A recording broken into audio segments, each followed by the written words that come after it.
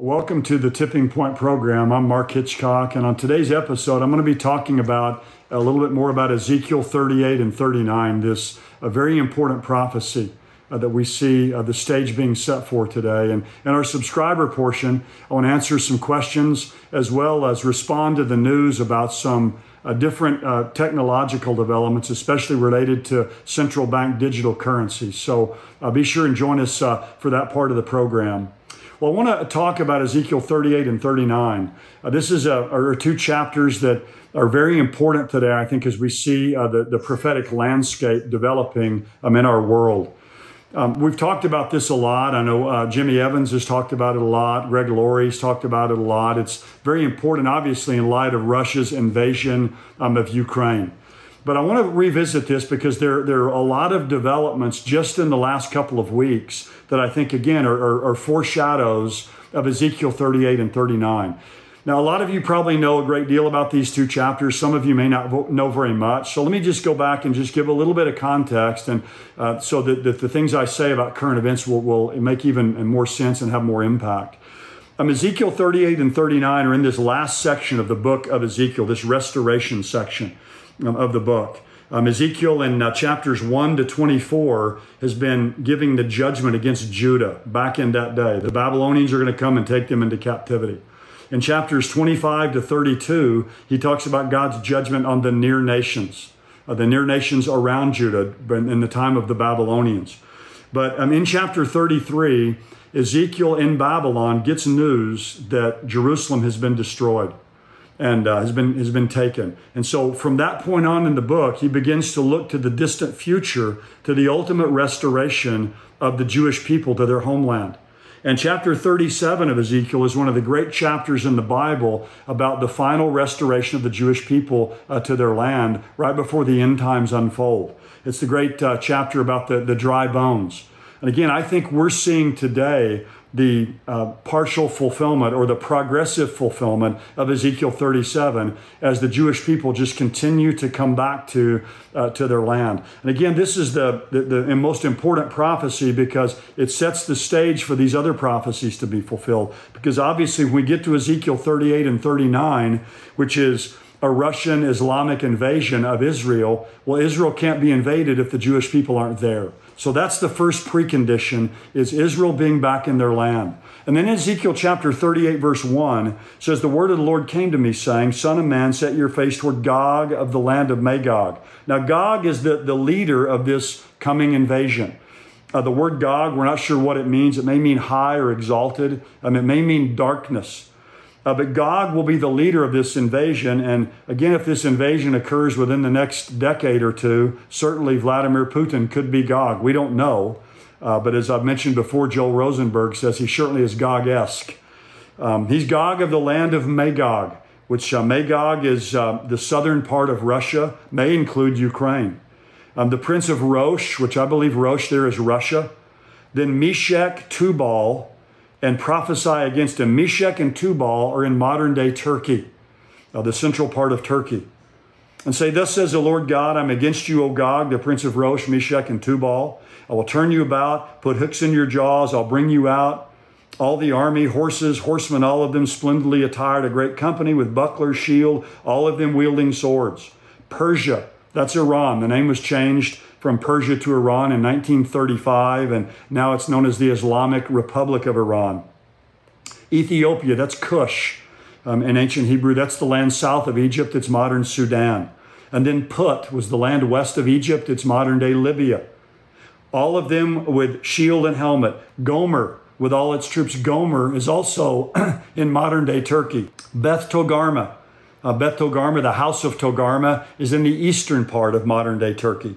Notice from the remote parts of the north, with all its troops, many peoples with you. So these nations mentioned here, kind of the outer ring of nations of Israel's enemies. It could include nations within that, but at least these specific nations here are part of this invasion of Israel.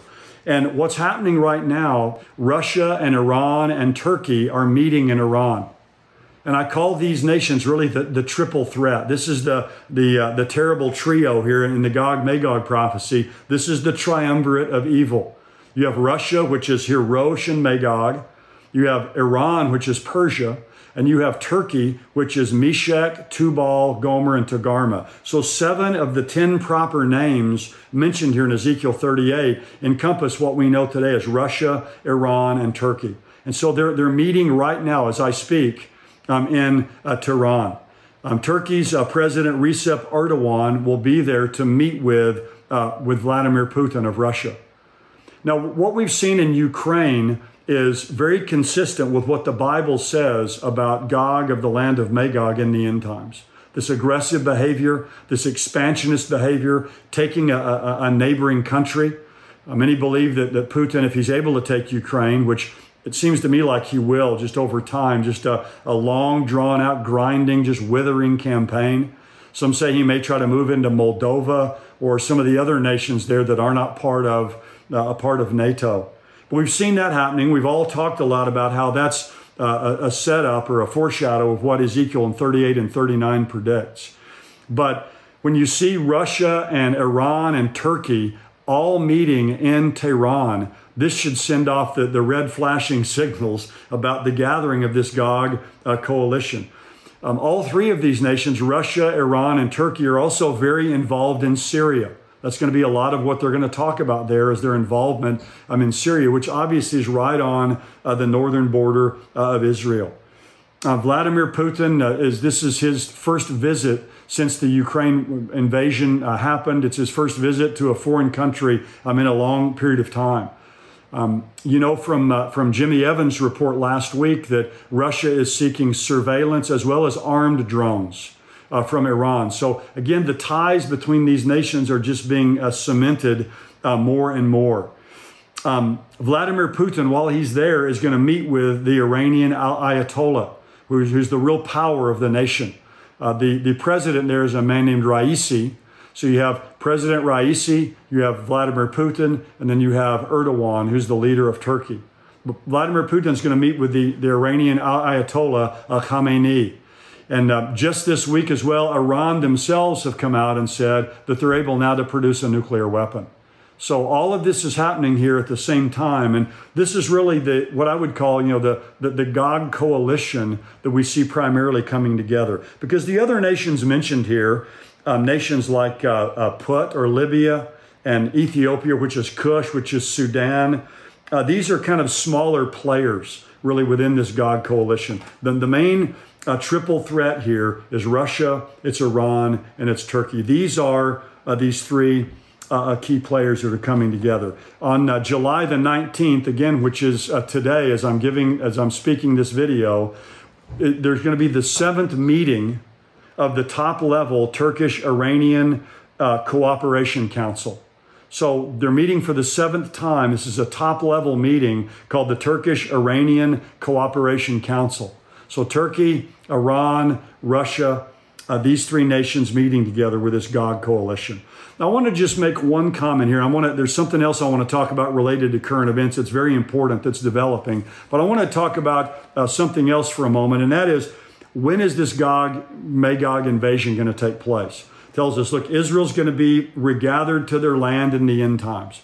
At some point in time when Israel's regathered, these nations led by Russia, Iran, and Turkey are going to invade Israel. They're going to come to wipe Israel out. Bible prophecy teachers disagree greatly on the timing of this invasion. In fact, there's been 6 different time periods within the end times that this invasion has been placed, all the way from before the rapture to the end of the millennial reign of Jesus. Again, I won't have time in this video to go into all the different reasons, but I've mentioned this before, but I just want to say this again because I think it's important in this context to say that I think this will happen during the first half of the coming 7-year tribulation period. Many others believe it'll happen before the tribulation, maybe before the rapture, and certainly that's possible. But we have a couple of clues, a couple of chronological clues in Ezekiel 38. It tells us that when this invasion happens, obviously the main precondition is Israel's back in their land. They're living securely in their land. So the precondition, first one is they're there. The second one is, it says they're living prosperously. They're prospering greatly. Well, that's been fulfilled as well. Israel's a prosperous nation. But the third precondition is it says they're going to be at rest and they're going to be living securely. Now, some would say, well, Israel's at rest and secure today. I was just over there 2 years ago. You go to Israel, you feel very safe there. We plan on taking a group there next March, Lord willing. So we go there because we consider it to be a safe place. But when it says here in Ezekiel that they're going to be at rest and living securely, I would say that the Jewish people today in Israel are hardly at rest. I mean, they're on high alert constantly with the enemies that surround them, especially Hezbollah in the north and Hamas and the threats they're receiving from Iran. So it seems to me that this invasion will occur while Israel has their guaranteed peace from the Antichrist. The event that starts the 7-year tribulation is the Antichrist makes a peace treaty with Israel, some kind of guaranteed safety for them. It evidently allows them to either rebuild their temple or to offer sacrifices there on that Temple Mount. So it seems to me that fits best when Israel's at rest and living securely. That's when this invasion will take place. Now, again, many people would say it's going to happen even before the rapture. It could happen any time, which would make what I'm talking about here today even more urgent or imminent. But I see more stage setting that will take place. The rapture will occur. When the rapture occurs, the Antichrist will come on the world scene as the great peacemaker. He'll broker this treaty with Israel, the 7-year treaty. And sometime during that first half of that 3.5 years of this guaranteed peace, Russia, Iran, Turkey, and these other nations will come down into Israel. And it'll be an attack on Israel, but at the same time, it will also be an attack on the Antichrist and these Western powers because they're going to be in treaty with Israel. So it's going to be a subtle attack on them as well. And of course, you can go on and read Ezekiel 38 and 39 and find out how these armies, when they invade Israel, are going to be supernaturally wiped out by God. Well, back to the current events now. We see that the Gog coalition and how it's being cemented together more and more every day with Russia, Iran, and Turkey. But further on in Ezekiel 38, down in verse 13, we find out about another coalition of nations. Now, these nations are not the attackers. We could call them the objectors. There's a group of nations listed here that object to this Russian, Iranian, Turkish alliance invading Israel. Down in verse 13 of Ezekiel 38, it says, Sheba and Dedan and the merchants of Tarshish with all its villages will say to you, that is, they'll say to Gog, to Russia and these nations invading Israel, have you come to capture spoil? Have you assembled your company to seize plunder, to carry away silver and gold, to take away cattle and goods, to capture a great spoil? So there's going to be 3 different groupings that are mentioned here, Sheba, Dedan, and the merchants of Tarshish. They're going to say to Gog, are you coming to capture spoil? Are you coming to take away cattle and goods? So they don't get involved. They stay on the sidelines, but nevertheless, they're giving what I refer to as kind of a lame protest to what's taking place.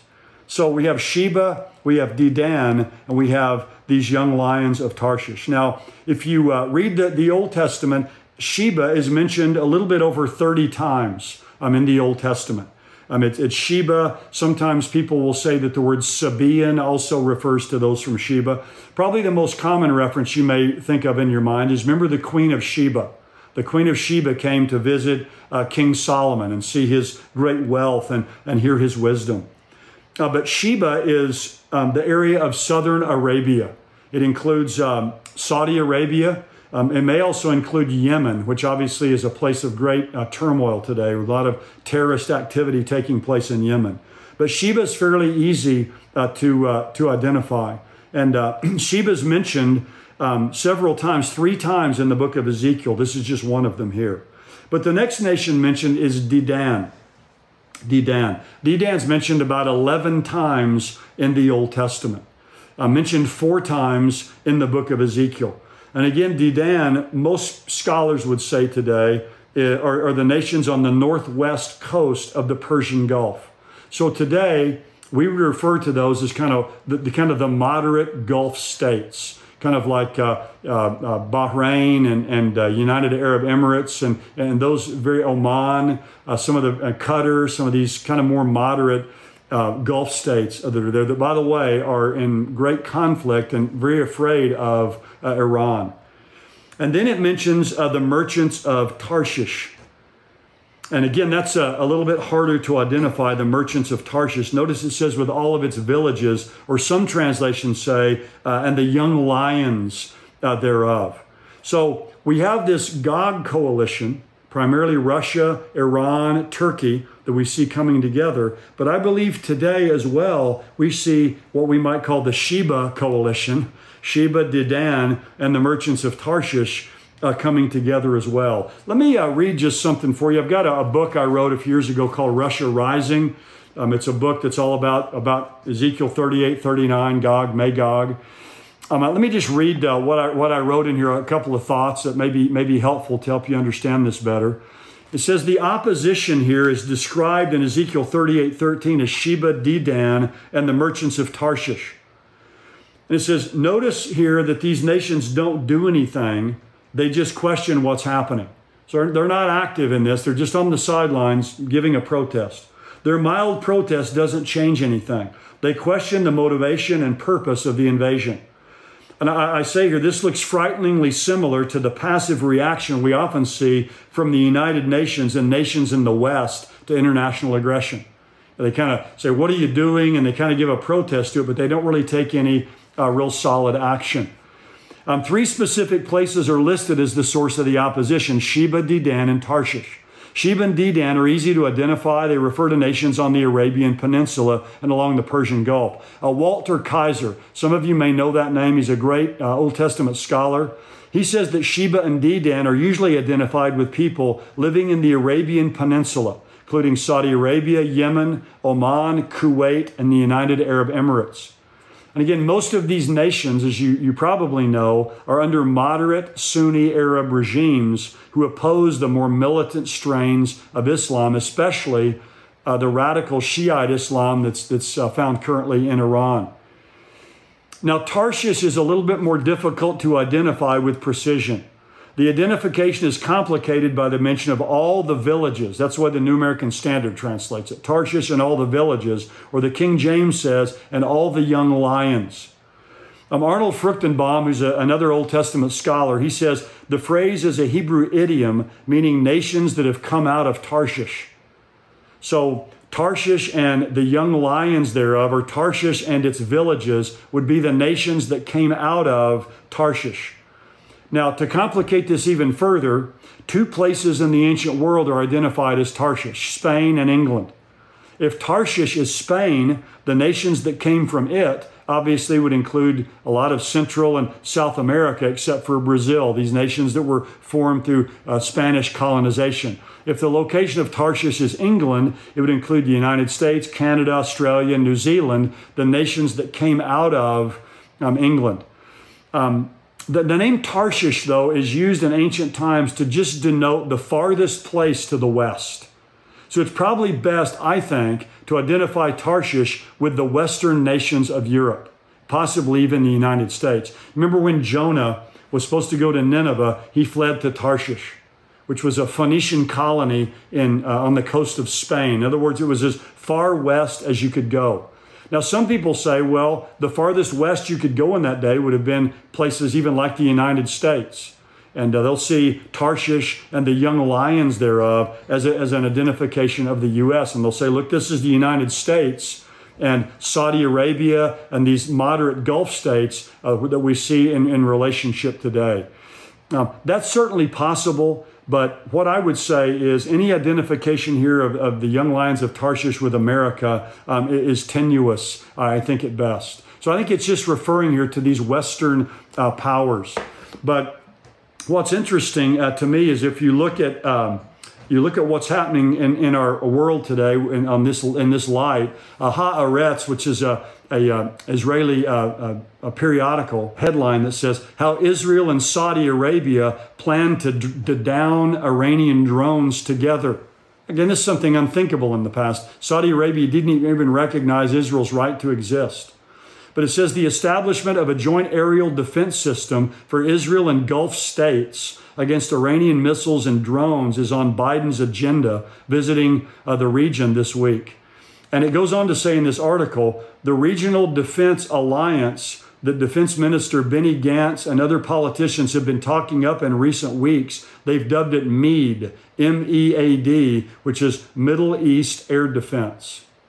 So what we see happening before our eyes is the same time that the God coalition is coalescing, Russia, Iran, and Turkey, we also see what we might call the Sheba coalition or the Tarshish coalition coming together as well, where you have Saudi Arabia, these more moderate Gulf states, entering into friendly relations with Israel through the Abraham Accords, and now what we see in the growing relations between Saudi Arabia and Israel. And again, these Western powers, probably designated here by Tarshish, that are behind all this as well, with NATO and the EU and these other nations, and possibly the United States being included in this as well. So you see both sides really, or both of these coalitions coming together, the attackers, the attacking nations, but also the nations that are going to object to this. We see both of these things happening at the same time, which again should be a strong indication to us that these events are not too far away from us on the horizon, which means the rapture must be even sooner. And so you and I need to be ready and keep looking up. Well, those of you watching on YouTube, be sure to subscribe to this channel to be notified of all the latest content we have. We're going to now transition to our endtime.com subscriber portion of the show, where I'll be answering your questions as well as discussing some current news articles. If you aren't an endtimes.com subscriber, you can join today for $7 a month or $77 a year. So just go to endtimes.com to sign up there, and I think you'll be blessed by what you find. Thanks for watching our weekly Tipping Point show. If you enjoyed this show, leave a comment below and like and subscribe to our channel.